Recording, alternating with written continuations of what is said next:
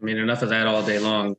That's just the world today. Where do you get your news? I happen to go to the source, which is Alex Jones. He seems to be ahead of everybody else somehow. And yeah. So anyway, today's episode is Jerry Love. Jerry Love, beautiful name. She's actually from Japan. She's an author of A Gift from Adversity book, but it's also a podcast. So it's the same name of the podcast. She does it all. She's a musician. She's a journalist. She's a model. She's an actress, single mom. And she just recently started a movie, Don't Look Up, a political movie with Leonardo DiCaprio and Jennifer Lawrence, her and her son. Jerry Love and her son starred in this movie. So excited to talk to her, our first actress, famous actress of a great blockbuster film.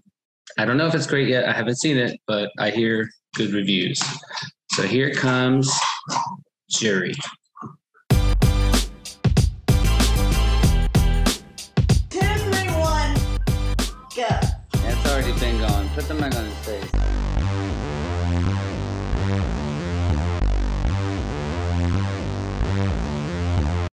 Jerry, how are you? Good, how are you? I'm doing well. I was just saying that you're my first superstar actress to join this podcast. Oh God, no. Or superstar musician, or superstar journalist, or superstar model, or single mom, which is probably the hardest job. Thank you. Yeah. So amazing. Thank you so much for taking the time. How are you doing? Good, how are you? I'm doing well. Doing well. I'm here in North Carolina and you're up in Boston area, correct? Correct. Yeah. So I already did the intro. It's already going. So we're ready to roll with everything. I know I prefaced this before that you are the author of A Gift from Adversity book, but your podcast, there it is. And your podcast is also the same name. Correct. Why'd you choose the same name for the podcast, with the book? That's an interesting choice. So I wanted to create a platform where people can safely talk about adversity. And a lot of times people shy away, especially talking about, say, sexual abuse, domestic violence, because they're afraid of the perpetrator or consequences. But after I published my book, a lot of people messaged me in the middle of the crisis or shared their sexual abuse experience, which I never had no idea that this person had the similar experience like me. So I felt compelled to create a platform corresponding to my book's title, A Gift from Adversity, not only creating the platform for people to talk about adversity specifically, but the tools that they use to overcome it and a gift that came from it.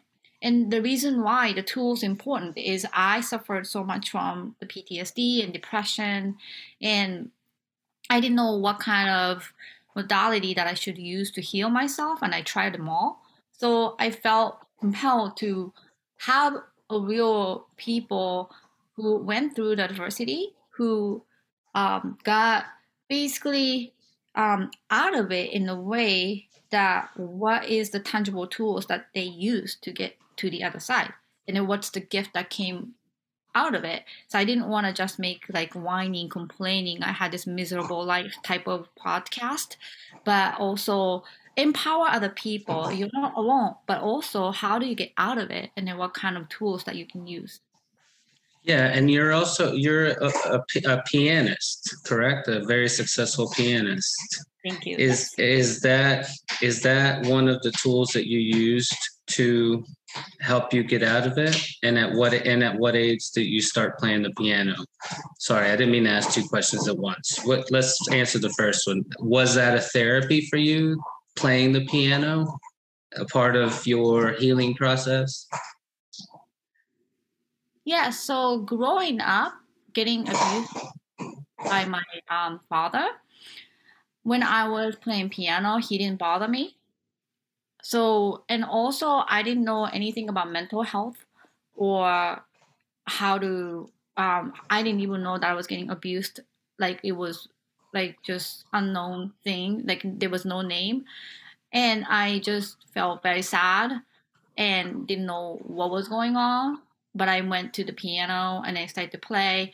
And every time I felt every time I play piano, I felt really good and then felt really connected. So ever since then, say I compose music or I just improvise. But then I went to Berklee College of Music and I learned more tools to be able to, in a way, advocate myself and I'm feeling through the music using these tools of arrangement or different techniques to do that. And what age did you start playing the piano? Was it at the very young age? At 3 years old? Oh wow. Okay. Is that's normal in Japan, right? Like I'm right to start something at a very, very young age, right? Like something very difficult so that you could start very early. Am I wrong about that in the culture of Japan? Yeah, I would say so. A lot of people start early, but my case it was a little bit different because my mother had a rock cafe, and then she was um, playing Janis Joplin, Led Zeppelin, Jimi Hendrix in Japan. This is like in like 80s, and Okay. then I grew up with those kind of music, and like toddler lullaby music. So it was very loud. And then she had a rock band, and then she asked me to be a keyboardist for her band. So I was practicing with them. So my first concert was when I was 4. Wow, that's amazing. So you started with a keyboard and then moved on to the piano? Piano, yeah. So Yeah. I didn't know how to read when I was in the band. So I was just like, doing by ear and I was just playing. And do you just still do that by ear? No, I'm Do you pretty read now? yes, I'm pretty professional pianist, and I've learned so much, and I can sight read pretty much everything. So would you say if you're starting out as a pianist that you go by ear first and then learn how to read? Or would you suggest learning how to read first and then go by ear? Or does it vary? I would say vice versa. And then, to be honest with you, some of the greatest musicians I've toured with, they didn't know how to read music. It doesn't matter. I think at the end of the day, that if you read music or not, that if you can play good music, I don't think it matters. And the benefit of so when I went to Berklee College of Music, it was kind of interesting because some of the musicians were very fluent in classical training, reading music, sight reading, but some of the musicians were not. And then also some people from the classical background, they don't know how to improvise. They didn't know how to read a lead sheet, and then myself included. And I just didn't know how to um, play chord, and then I just have to learn that, and then I have to learn how to not be scared to improvise, and it just completely different animals when you are thinking about reading, but what is the reading actually? Actual notes or code, like I don't know what you're talking about, but I think at the end of the day, I think it doesn't really matter as long as you can play and it sounds good and then you're hired for the national tour. I don't think it matters at the end. Yeah, my brother just started playing and he does both. He reads and then plays, and then he makes up his own things and he plays. And he's very new at it, but he's actually very good at it. I would love for maybe you to give him some feedback or something because he's very into it right now. But we're not here to talk about my brother. the question that I had for you with the playing of the piano as a type of therapy is that you started a nonprofit to help juvenile offenders. Correct. Now, were you focusing on those juvenile offenders being sex offenders or just any offenders? I mean, did you tackle the problem that tackled you at a very young age, or just any offender to play the music? Because I have a second question after that I want to know. So when I started Genuine Voices, a nonprofit organization, I didn't really specify what kind of crime and their backgrounds are. I just wanted to help, and I just wanted to have music as kind of escape way for the juvenile offenders when they were in the detention program. And I didn't really like, sometimes you have to read their background and sometimes you can't. And then, profile, like, I didn't really care in a way because they're all kind of in the program right now. And I didn't even like think about who's who. Later on, maybe somebody informed, oh, this kid got locked up because of the, sex offender offense or something. So we didn't like really care in a way. But we were in general trying to use music as a tangible, measurable outcome to overcome these challenges that they're having, and give them mental, kind of a break, and also tangible outcome through that, building self-confidence and sense of ownership. And that would eventually lead to resilience. And our goal was really to reduce the recidivism.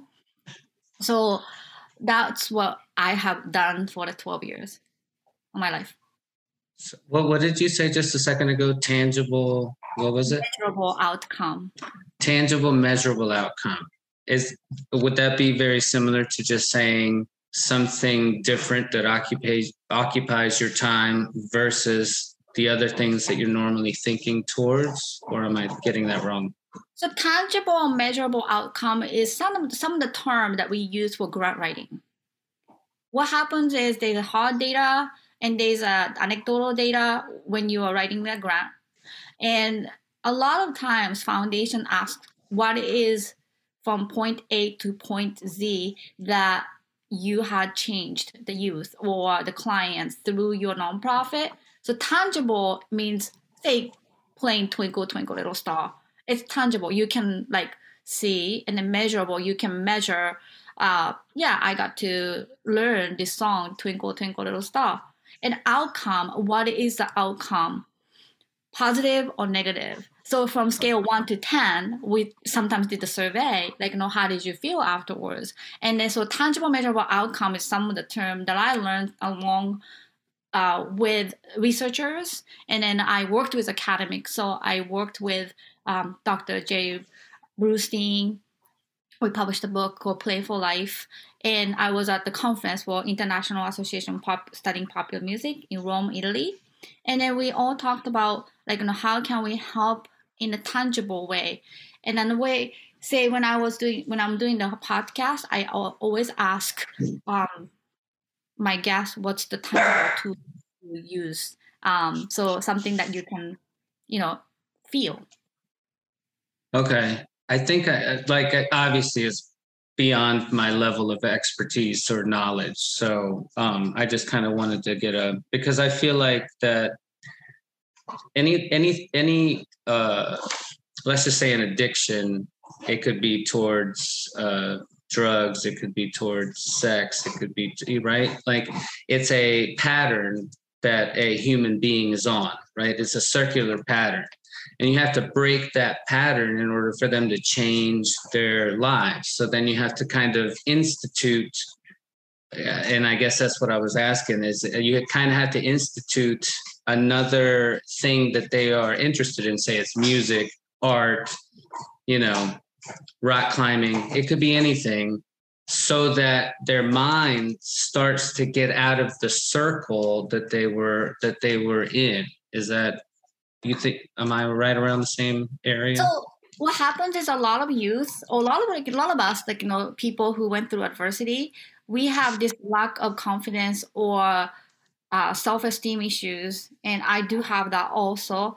So to break that in a way is to help what I'm talking about tangible measurable outcome is, say, teaching music or producing the music, and that's like measurable, you can see it, or the cooking, so you can see the outcome and you can see the feedback. Now what happens is it would feed your confidence and a sense of ownership and then sense of self-esteem, and when it increases, that adds to the resilience. And what happens is a lot of youth that we taught, because of so much of challenges that they are facing at their home or neighborhood, that they sometimes feel the detention program is better than their home, because they have food, they have counselor, they have school where they don't get killed basically. But then when they go back to the community, they kind of go back to the same circle of friends and partner. But we've seen the breakthrough. We've seen the breakthrough of some of the kids that we taught, and some of the kids that I'm in touch with, because we taught them music, and then that gave them a lot of confidence, where they go back to the community, but they feel, okay, I'm different, I can do something, and then the confidence boost. And then some of them actually started clothing company. Some of them pursued like a medical field, and then we encourage them to do that. But even like Twinkle Twinkle Little Star, it's a triumph that you can play it, and then or guitar production. We've done a lot of hip hop productions, and it's such an empowering experience. And then to me as well, like whenever I compose music or sing or release a song, it's such a measurable outcome that I feel confident, and that is feeding my self-esteem that was destroyed or violated growing up, being abused. Right. And I guess, is that a therapy then for both the victim and the victimized? Like, or the one doing the, I don't think I read that right. Is that a therapy for both the victim and the one who is needing to change their behavior so that they don't victimize anybody else? Does that make sense? So are you talking about teacher and student? No, I'm talking about let's just put your example into place. Would that be a therapy that would be viable for your father and viable for you together, or are we only talking about the victim in that particular therapy? So the detention program, the Junior Voices nonprofit that I was doing, we were specifically talking about the offenders and then their environment that was destroyed leading up to committing crime. So a lot of them, when you like talk to them, their father got killed, their mother is in jail, a lot of adversity that thrown at them, and then they had to grow up so quickly, and then they end up committing crime because of that situation. So we didn't necessarily like focus on the perpetrator or the family environment, but we focused on what we can touch, we can change, which is individual needs, and feeding the confidence and then complimenting them, which I think they don't hear it much in that setting, or maybe growing up. So I think, oh, you did a great job, this song is amazing, those are the things. One great example is there's one offender who was considered one of the worst or most dangerous juvenile offenders in Massachusetts since like 14 years old. Like he's been there for like several years, and then we started this program to donate song to pediatric cancer patient who was doing the GoFundMe. The family was doing GoFundMe, so we picked that boy, and then we asked the offenders to donate the song for this boy who's suffering with the cancer. So obviously, a lot of times they want to do gangster rap and they swear and money and sex and drugs and all that stuff. But then obviously you can't write that. So he ended up writing this most beautiful rap and lyrics, which nobody expected him to write. And then we had a fundraiser. We got a special community pass for him, and he was accompanied by assistant director to come to the fundraiser. at Berklee College of Music. And we had nonprofit contemporary dance company choreograph his song. And he wrote this beautiful letter to the attendee of the fundraiser, how music and Genuine Voices helped him in the detention program. And he saw the dancers. And we were just crying. It was just so amazing, such an empowering moment. And he definitely rehabilitated. That's the tangible, measurable outcome that I'm talking about. You can see. And then you build a confidence through it. And then at the end of the day, no matter what kind of bullying, what kind of adversity thrown at you, how do you react to that? And then how are you resilient? How are you strong? And how you handle the situation, the most important things, because you don't have to react. So they are throwing at like really hard environment to start with. But now in the detention program, we did the music, not therapy, like music kind of transformation, I would say. Then like when they go back to the community, they can handle it. And then also one of our board of directors was probation officer in Dorchester, where it's like a high crime area, that he told me, Julie, I know you want to change the world, but you have to change one person at a time. Because if you can change this one youth who are absolutely violent, if they go back to the community and start a positive change, it's a ripple effect, and the ripple effect will change the community, and that's what you're doing. And he actually, during the interview, TV interview, said jury came and they replaced the sound of gunfire to sound of music. Well, that's what I was going to disagree with the guy that told you that. I think that you're onto something. I think that you can change more people at the same time with the gift of music. The gift of music can affect many, many people, much more than just one individual at a time. So while I respect, the guy that told you that information, focus one at a time. To be honest with you, I like your method better, and I think you can affect more people with a wider range because of the music. I think the music can change a mass. Now, if you're just doing one-on-one therapy, of course, you're just going to focus on one at a time. But do we even really have that much time to change everybody? Like, you're trying to get everybody changed quick. And music is probably the vehicle that God chose for you to utilize that for. The whole reason you went through all of this maybe is because of the music that God gifted you to be able to share with a lot of people, not just one at a time, maybe one group at a time. Maybe that's fair. Yes, thank you. And I'm very proud. So the Genuine Voices nonprofit itself closed after 12 years of operation. However, there's a program that I started in 2001, right after the 9/11 happened in Dorchester at the Boys and Girls Club. I started with 6 children and teaching music with like 4 volunteers. I got all the equipment donated from Berklee College of Music, and we were teaching music in the closet area. Now, 20 years later, that program got $100,000 donation from some IT rich person, and then they built an entire floor, half the floor dedicated to music program, $60,000 recording studio, all this music equipment, and there are about 600 students taking the music lesson yearly, and they were nominated for the best music program of Boys and Girls Club of America. So yeah. I'm very proud of that. Yeah, and that's still going today? Yes, absolutely. Oh, wow. That's beautiful. My daughter, go ahead. You want to say something? No. Go. And then actually, I was interviewed by a Japanese TV show, and it was watched like 7.5 million people.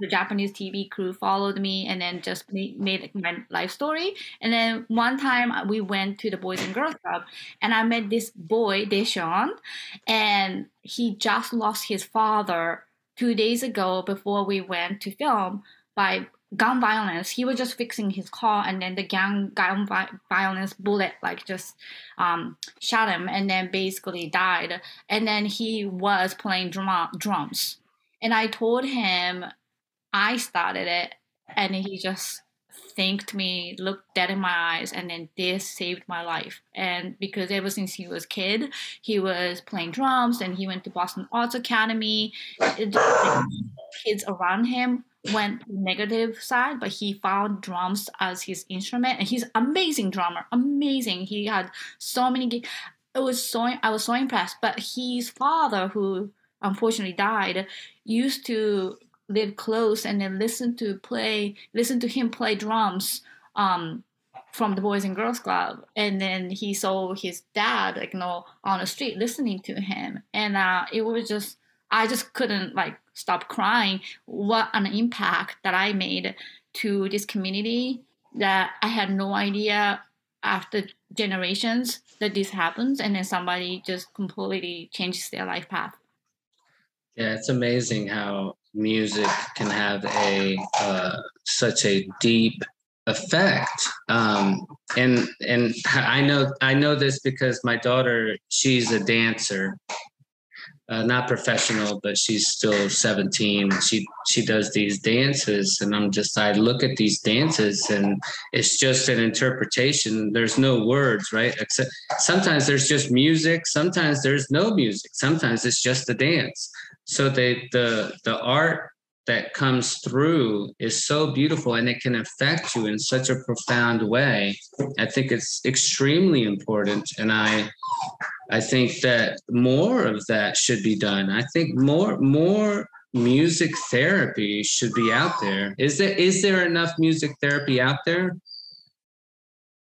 So, Berkeley College of Music, they do have the music therapy program, and a lot of volunteers that I had throughout Genial Voices were from music therapy major students, but also music ed major students, and then just regular music. But interestingly, music therapy sometimes have so many effect, but also insurance company.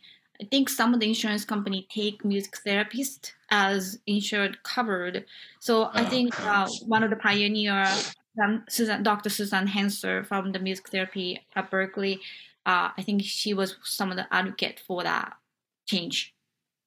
Okay. Yeah. I don't like the insurance companies getting involved in all of this, because you know where that can lead. Now, I did want to ask you before I get into the political stuff, because I do want to talk a little politics with you a little bit.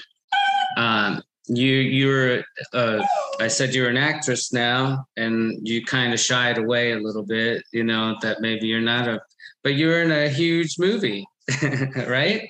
Yes. Yeah, and your son is in a huge movie. Yes. So what I wanted to ask is, what was that feeling like to be in a hit movie with your son? It was absolutely surreal. So when I got cast for Don't Look Up, written by Adam McKay with this mega stars, I had 2 days of shoot in Salisbury, Massachusetts, as a Japanese reporter, and it was my first time big movie experience with the trailer and then star treatment and all that stuff. And then when I came home, I just kind of had an epiphany, weird feeling that for some reason I would come back to Don't Look Up. Maybe Adam McKay will write another script for a Japanese reporter. I had no idea. But then my son got this audition opportunity for multiracial children. And he auditioned in, and then he got the gig, and then we had to sequester in a hotel for 8 days because we didn't have COVID vaccination then. So he got to have a big part with Mark Rylance, Sir Mark Rylance, and then he was directed by Adam McKay, Oscar-winning director-writer. It's such an amazing, surreal experience. And then everybody remembered me as a Japanese reporter from the very cold shoot day. And Adam McKay said I did a great job, so I can't ask more for that. That's amazing. I'm so happy for you and for your son, and I wish you continued, because once you make those relationships, if it went well, I'm sure that it continues on to the next project. So super happy for you. super excited to be talking to you now. You are a reporter. Yes, I am. Not only were you a reporter in the movie, yes. You're a reporter in real life. Yes, I'm a real reporter. You're a real reporter. And yes. I only got to read a little bit about, and I want to touch on human trafficking. I want to touch on the Pfizer data release. I want to touch on that, but really what's happening right now with Russia and Ukraine.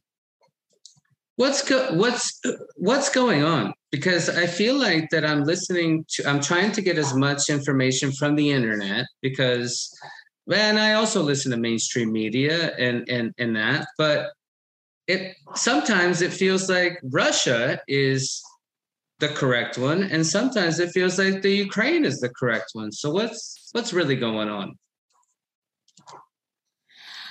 So I really have great opportunity to interview Ukrainian people and then Russian people. So my goal as a journalist is to be as biased as possible. So I want to get a real voice, not just the major mass media, but as a journalist for the newspaper. Like I wanted to interview a fear, real feeling, history, all that stuff. Now, I live in a town called Foxborough, but also I write for the Sun Chronicle, which covers the southern part of Massachusetts. We have about maybe 40,000 subscribers. And also online, you never know who's reading it. So my goal when Russia started to invade Ukraine was to not only watch the news, but I just wanted to interview real people. And then right away, I got this picture from this subject. Her cousin sent a missile that flew to Kharkiv, to just in the middle of the street, and then it just didn't explode, but it's like stuck on the road. And I got that photo, and that was the front cover of the Sun Chronicle and the Fox Reporter. And when I interviewed her, a lot of things came up. You can just Google Julie Love, and then there's a bunch of articles that I wrote. And then not only her perspective about how she came to America and just fear and the real like people's story of her relatives and friends who are affected by it and how unfair it is. But also, I just interviewed somebody from Russia, and Russian people inside are suffering. And then I have a friend who's from Russia, and then his elderly parents, because of the sanction, cannot access money or food. So they just like planted potatoes, hoping that they can have potatoes sometimes. Wait, the Russians, the Russian family cannot. Russian family. They don't have access for food. So they in are Russia. They're getting sanctions. Then their parents are worried, and then food shortage and stuff. So that basically inside of Russia, and then also I interviewed a Russian person who lives in America for a long time. But then obviously when you say war or when you say anything against the government, it's 15 years of prisonation, and political prisoners are getting created because of this. And in Russia or here in America? No, in Russia. Okay. So he's American now. He's in America since 70s. So he can speak. But if you are in Russia right now and then talk about even the word war, that you get arrested because of so much control. So what is the word that they want to substitute for war? Invasion? Bring them back? any propaganda, but I know, like I saw the news, the independent radio or the TV station were banned, and then only state media is allowed. Facebook, Twitter got banned, so Putin's trying to control the information, which is scary, and then which actually did happen in Japan during World War II. Right. Well, propaganda is a thing of war, right? I mean, that's propaganda is basically saying not only the opposite of what somebody says, but then also calling them a liar at the same time. Right? That's propaganda. Propaganda is not just lying, but also calling them, the ones that gave that information, liars. Meaning it's a double. Propaganda twists it so much that it makes the other person be wrong, even if does that make sense? Propaganda is worse than lies. Basically, I completely understand, but my point is, as a journalist, I just really wanted to interview the real voices. So not only the Russian resident, I interviewed veteran who fought in Kazakhstan and worked under U.S. Embassy in Russia, and also a resident who worked for Peace Corps in Poland and then helped some refugees programs.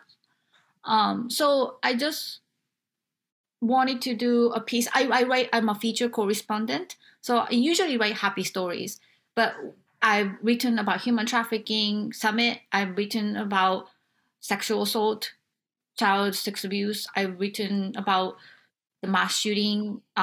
So I think as a journalist, what's important is that I do not put my personal opinion to it, obviously, but let people talk about their opinion, being very unbiased. I wanted to write a piece from Ukrainian side and then Russian side and the real voice and what's going on and what's their fear.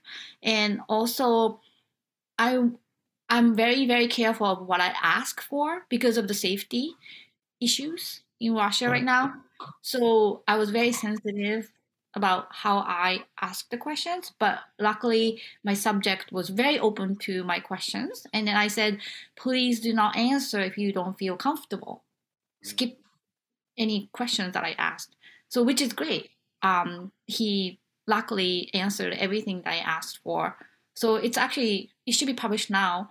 It's for tomorrow's paper. So it's just, to me, penmanship is a weapon against the war because more people are aware of what's going on and the real voice and fear.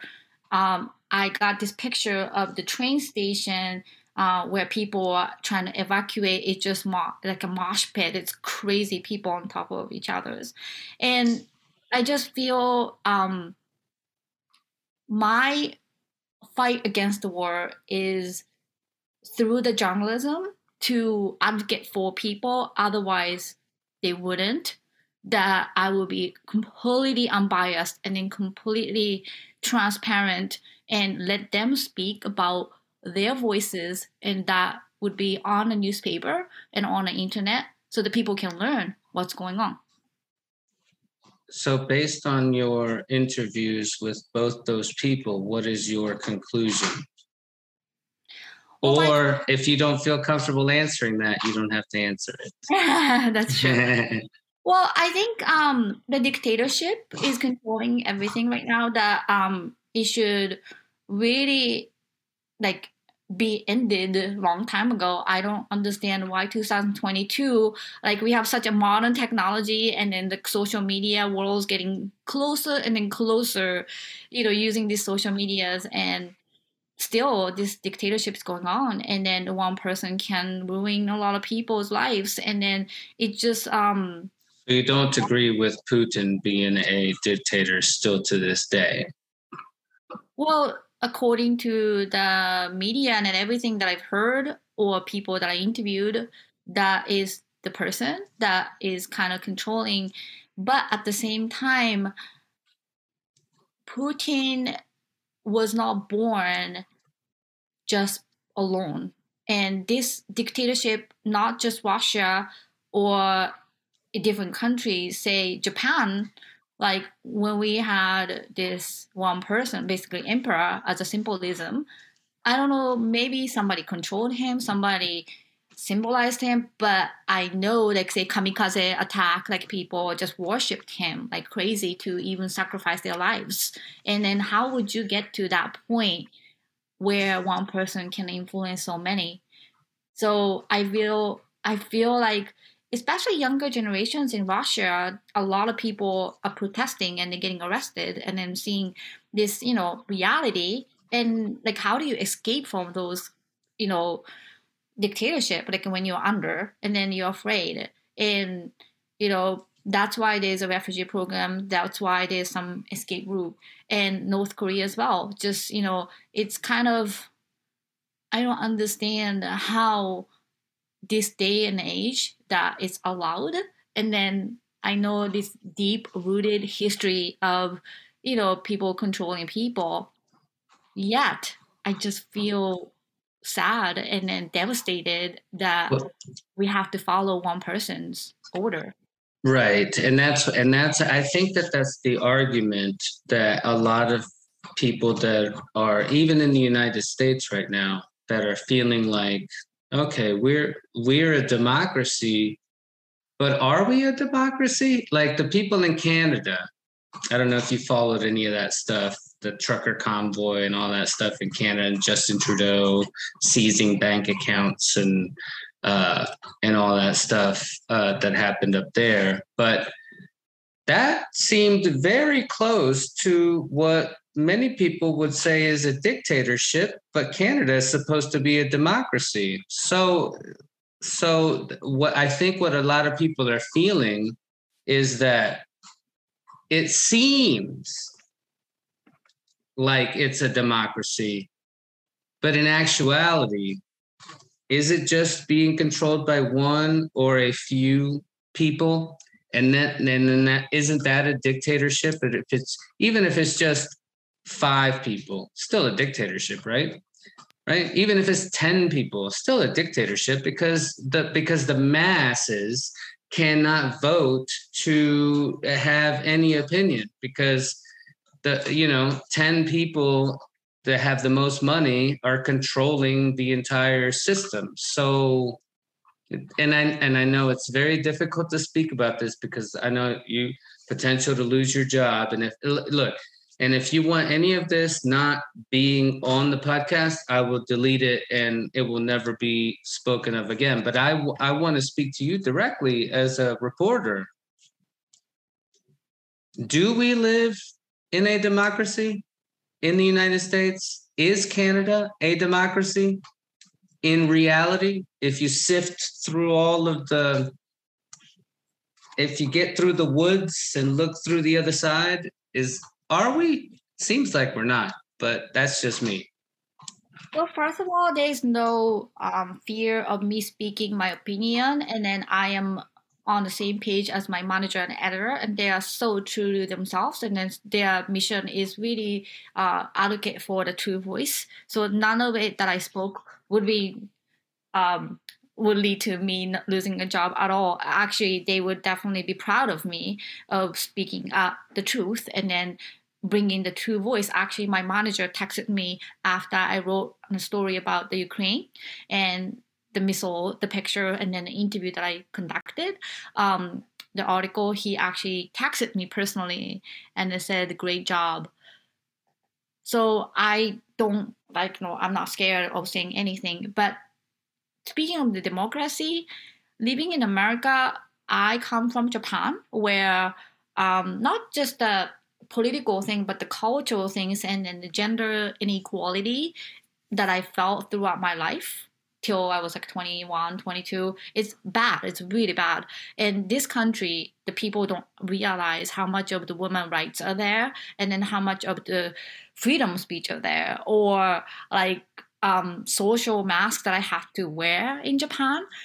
So democracy, not only the government side of it, but the people who live in this country are so liberated and they're so equal. And the people may not think that way, but coming from Japan, where we cannot walk in front of men will never carry grocery, they would never like hold the door for you. It's a culture shock to me. A lot of men hold door for me or maybe carry grocery for me. I'll hold the That's door rare. for you. That's very rare. That's absolutely rare. And then my mom, for instance, when my first husband, we got divorced, but when we had a wedding, my father-in-law at that time let my mom go on the elevator first before him, and she just could not do it. She just could not do it because that doesn't happen in Japan. So just to answer, this is like, say, my grandma generation, my mom generation, you know, after World War II, and then, you know, just being in the country where like girls are supposed to devote their lives to men and then just to not have opinion. And to me, it's amazing that I'm actually a journalist in this country and being able to speak out and being able to advocate such a difficult issues. And I think democracy means that freedom of speech and advocacy, and in a way that a lot of countries, like say, I read Last Girl by Nadia Murad, who won the Nobel Peace Prize, and Amal Clooney, George Clooney's wife, is representing and fighting against ISIS, trying to bring justice to ISIS for the human trafficking, sex trafficking. Those are the situations that I can think of that extreme like freedom taken away, that, you know, genocide and then wiped away the tribes and then getting sex trafficked by these terrorist groups. Now, I feel no matter what kind of situation you are in, you have to think about the histories, you have to think about at large, and then the cultural background, where if you were to live in different country right now, what kind of democracy do you have? What kind of freedom do you have? And then what is democracy? Right. Yeah. There's no bigger freedom than there is in the United States of America right now. There's no bigger freedoms. And that has always been, you know, but, and I don't want to say that the United States wasn't a free democracy throughout. I'm just saying right now, does it feel like that they're trying to infringe on our rights?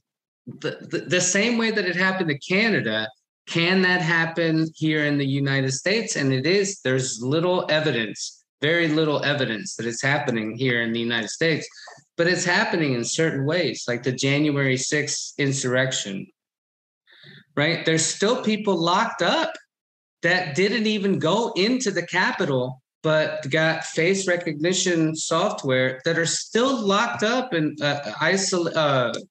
solitary confinement. Nobody's talking about that.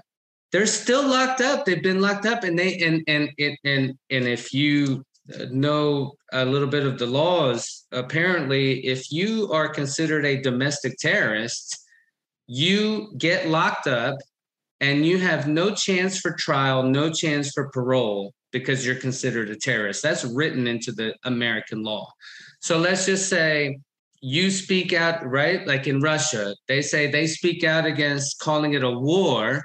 Now that person's considered a terrorist. Who is that said that? Take them, put them in jail, lock them up, no chance to be able to get out.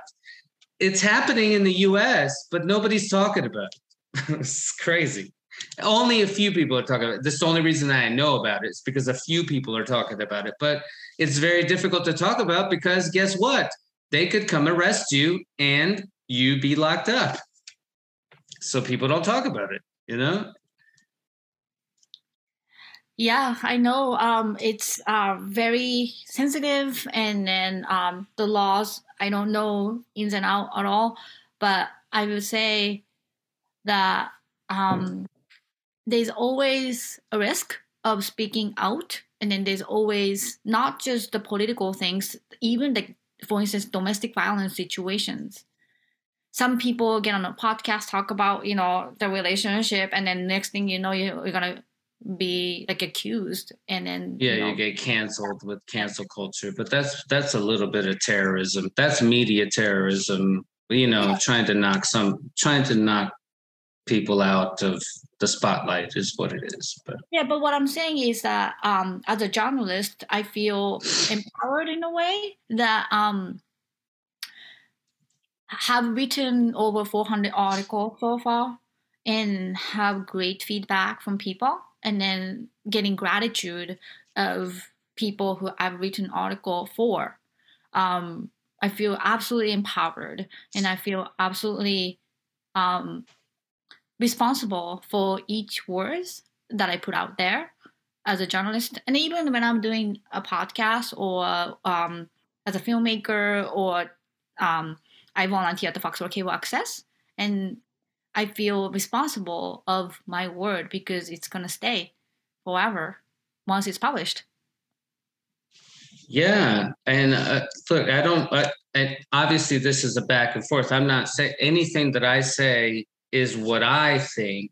I'm not saying that you agree with it or disagree with it. You haven't agreed or disagreed in one way or the other. So, everything that I just said was just my particular feelings. I was just wanting to understand if you felt that our freedom of speech is getting squeezed down to where we get canceled if we talk too much. And then in that sense, at what level are we a dictatorship? Because there could be levels of dictatorship, right? I mean, you could be a dictatorship and okay, you're definitely a dictator like in North Korea. But let's just say if you want to candy coat it, that's an American term, candy coat it so that it looks like a democracy, but then you have to filter out all the things but it's really only a few people really running. Like, what's going on? I'm sorry. When I start to talk about politics right now, I get really excited in a way where I don't know exactly where to go because there's so many areas that I want to go, and I know you're very focused. So my question is, free speech. Are our rights on free speech being infringed on in America? And I want to go back to Canada for just a little bit after you answer that question. Sorry. I would say I'm not really a political expert, and again, as a journalist, my job is to be as neutral as possible and as unbiased as possible. That is absolute my job, because if I start to get biased or have extreme opinion in this side or that side, I can never interview people. I can never be neutral, and I just don't want to influence my opinion into this job. However, if I don't think about me as a journalist, I would say the most important thing is have a perspective of where you live. And if you don't want to live here, obviously you can go somewhere else. Like I moved myself from Japan, which I really didn't like, that I didn't even have a freedom of speech. I had freedom of speech, but the social pressure was way too much as a woman, and as a young woman who was liberated by rock and roll mother who had a rock cafe and then raised me with Janis Joplin and Led Zeppelin and then like Woodstock, that I just felt so different, and then I just didn't feel comfortable being in Japan. And that's why I'm in this country and enjoying this freedom. So as much as you think of maybe infringed,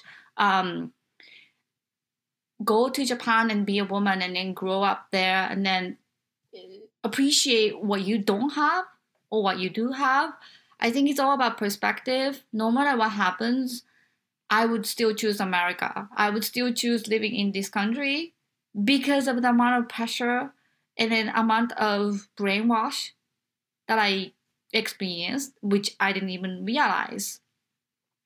So I would say just be neutral. And then if you do have the opinion, like sometimes it's out of your control, unless as you are a politician. And then trust me, I interviewed a lot of politicians. And then when they were running, I was interviewing a lot of candidates. And then I actually had a really great story about Joe Kennedy III. And it's just so inspiring to me. A lot of politicians, as much as some people have opinions about politicians, I met greatest politicians I met. I had interacted with amazing politicians who care about people, who are from like my situation or like anybody else, but who happen to be very passionate about system change. So I just want to share a quick story about Joe Kennedy III, which was just so inspiring to me that I was actually a piano player for his fundraiser at former U.S. Embassy's house, ambassador's house. And then he had this speech to this campaign supporters, maybe like 40, 50 people, not big. But what he told us was he is aware of his privilege being Kennedy, and then went to Stanford and became a lawyer. But he did the Peace Corps in Dominican Republic, and then met this man who was the same age as him, and there was no way that he could catch up the privilege and education that Joe Kennedy III had. So then he realized, what can I do using this privilege? Then he realized that it's a systematic change. So that's why he ran for the politics. And now it's, going up the ladder. And then from your Senate to Congress to, who knows, he might run for the president of the United States. Is he the one that has the book that's the #1 bestseller right now? Oh, I'm sorry, I don't know. Maybe Joe Kennedy III. Does he have a trouble speaking a little bit? So that's not the Kennedy. Okay, so there's another Kennedy that's being very political, speaking out against COVID and mandates and all this. It sounds very conspiratorial, but he is a Kennedy, and yeah. So what's the Kennedys? The one that you're talking about? Which Kennedy is that? Because there's a lot of them. Joe Kennedy III. Joe Kennedy III. J-O-E Kennedy III. Third. Okay. I don't think that's the same Kennedy. No. So sorry. But my point is though, when I heard him speak and personal level, and he's such an eloquent speaker, and I was just touched by him being so aware of his privilege and then brand of Kennedy. And, he could just stay at home and then be comfortable and then rich and then whatever the power that he has. But instead, he really saw the needs of systematic change and he's fighting for it. And then so what I'm saying, and then I interviewed Joe Auchincloss, which is a congressman of the Massachusetts District number 4. And I know Senator Feeney. When I actually had the film tax incentive bill that SAG-AFTRA, all the union actors are fighting for, or actors are fighting for, I had 3 politicians co-sponsor me to fight for, to keep the tax incentive in Massachusetts, so more films going to come and then film here. So I did that. So I had a privilege of just not only as a journalist, but activist in the community, that I got to interact with these politicians. And then I think a lot of politicians are doing a great job and then fighting for our rights. I think you're like a true inspiration, honestly. Like I will follow. Have you had any aspirations yourself of running for office? Some people told me about it. I think you should. I think that you're a breath of fresh air. I think that you're real. I think that I believe you, and I think that that's what Congress needs. Nobody believes any of these politicians anymore. Even if there are good ones in there, there's so many bad ones that nobody believes. The American public doesn't believe in anybody. I mean, look at I don't want to get it jailed. But look at our current president. You know, like gas prices are just ridiculous right now. And he was recently just asked, what are you doing about gas prices? Right? Because we have things we can do about gas prices, like open up the pipeline, the Keystone Pipeline, at least to relieve a little bit. You can shut it back down if things, but to at least to serve the American people, you could open up that pipeline. You could open it up right now because you're the president of the United States and that pipeline is in the United States and in Canada, right? So he's getting in his helicopter. This is crazy footage. And he says, I can't do anything about that right now. This is your president speaking. I can't do anything about that right now. Yeah, you can. Okay, but this is what he says. I can't do anything about this right now. It's Russia's fault. That's what he says. That's what he says. Okay. I mean, you know, it's just it just makes me so angry that somebody can lie to such a level that it just is like, all right, we're just supposed to accept that lie. You know, right? Like who can do anything about this, right? Not me or me, I guess, by saying this. I don't know. Just is absolutely nuts. And I would love for you to be in Congress. I would love for you to run in 2022. You should. You should throw your name in the hat. You should throw your name in the hat. Look at all the accolades you have. You're a movie star. I mean, maybe not the star of the movie, but you starred in a movie, so you're a movie star. Doesn't matter what role you had, but you were a movie star, right? Thank you. Yeah, you know what? I actually thought about it at one point, and then somebody really a lot of people told me about it. But I'm not sure. I'm a single mom. I'm not sure if I have time. Well, I have crazy jobs anyways. But at the same time, though, I feel that sometimes after, especially running nonprofit and then seeing the DYS system and then seeing a lot of politics around it, I got really fed up. And then I felt like, how can one person from Japan change systematically? But you're right. If I run for office, maybe I could be influential. That's right. Now you're in the position to be able to make those rules. That's right. Get yourself in a position to make the rules. That way you can affect the change, not just with music, but with literal laws, writing. I think, wouldn't that be crazy after that would be crazy. That would be crazy to her.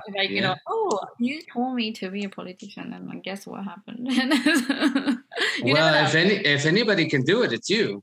If anybody can do it, if anybody that has the look, I when I was figuring out who you were, I was like, oh, she's a musician. Wait, she's a journalist too. Wait, she's also a model. And now an actor. And then a single mom of 2 kids. I was like, how many more jobs do you want? Might as well be a congresswoman. Might as well add that to the list. I would vote for you. I honestly, this world needs real people like you. You are so kind. Thank you so much. No, I don't. Yeah, of course. And we'll end this interview with this because I know we've been on for a long time, but I do hope that you choose to, and if you do choose to, please reach back out to me because you will have my vote, and I will hunt down people to vote for you if this is true. Look, it's 2022. It's time to throw your names in the hats right now. Right now, you throw your names in the hats. It's right around the corner. Yeah, I feel, I feel like I don't know much You don't have to know much. You just have to believe. But I do actually believe in advocacy, and I do believe in justice, and then I do believe in vulnerability, that especially as Asian woman in America, I feel vulnerable at moments, but also I feel a little bit, in a way, advantage contributing to the diversity part of it, that I feel I have enough experience of both countries, and also being filmmaker, TV producer, journalist, and acting, all these kind of aspects of not just the entertainment part, but deep insight of what's going on and then what's the need. I think that's the most important thing in the politics, is that a lot of people, a lot of politicians are from rich white privilege, like, background, a lot of them, and then a lot of them do not understand being abused or being violated, and being homeless, and then self-made part of it. Maybe they were kind of spoon-fed, but some people are not like that. But at the same time, if I were to maybe run, my strength would be having experienced this adversity in my life, that I can sympathize and then empathize, and bring the true fight to the table, and being an absolute advocate and fight for the voices otherwise wouldn't be heard. So what do you think of my speech? Well, no, I agree. I agree with that. But not only that, but the veracity. Like, nobody's going to be able to lie to you and you be like, no, right? Nobody's going to be able to say a lie to you and then you not understand the lie. You know what's right. You know what's wrong because you grew up that way. You know what feels right. You know what feels wrong. Nobody's going to be able to lie to you. And that's what's going to make you the greatest congresswoman, maybe president. I don't know. We don't want to go that far. That's one step at a time, one person at a time. Remember? Like how that guy said. Absolutely. One patient at a time. I will actually look into it, because I had an opportunity for organization that actually supports minority women, more minority women for more minority women to be in House or Congress, because there are not so many of us. No. So, no. So there was organization, but you have to pay for it to be able for them to basically create a campaign for potential minority woman candidates. Well, I don't know. I've just recently come into politics because of COVID and how it tried to shut down my small business. And I know how hard it's working. The whole system is working to shut down small businesses. So that's why I'm an advocate, right? But I don't know how to run campaigns or anything. But if you need any help, if you say, I want to do this, I know how to make posters. I know how to create content on social media. I know how to do some stuff. I've never done this before, but I will be in your team for free. You don't have to pay me a dime. I will be on your team for free if you decide that this is something that you want to do. And I guarantee you will probably have a lot of support. I mean, why don't you get Jennifer Lawrence to back you up?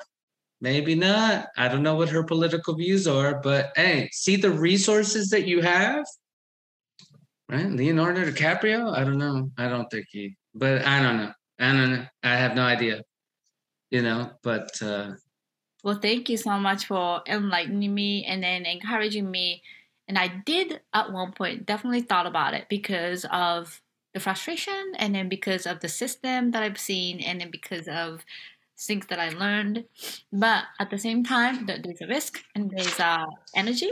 But there's always a risk with everything. And you proved with risking everything that you risk. I mean, you've already risked as much as you can. I'll leave you with this. I think I'm supposed to say this to you. Think about your children. You would be doing this for them.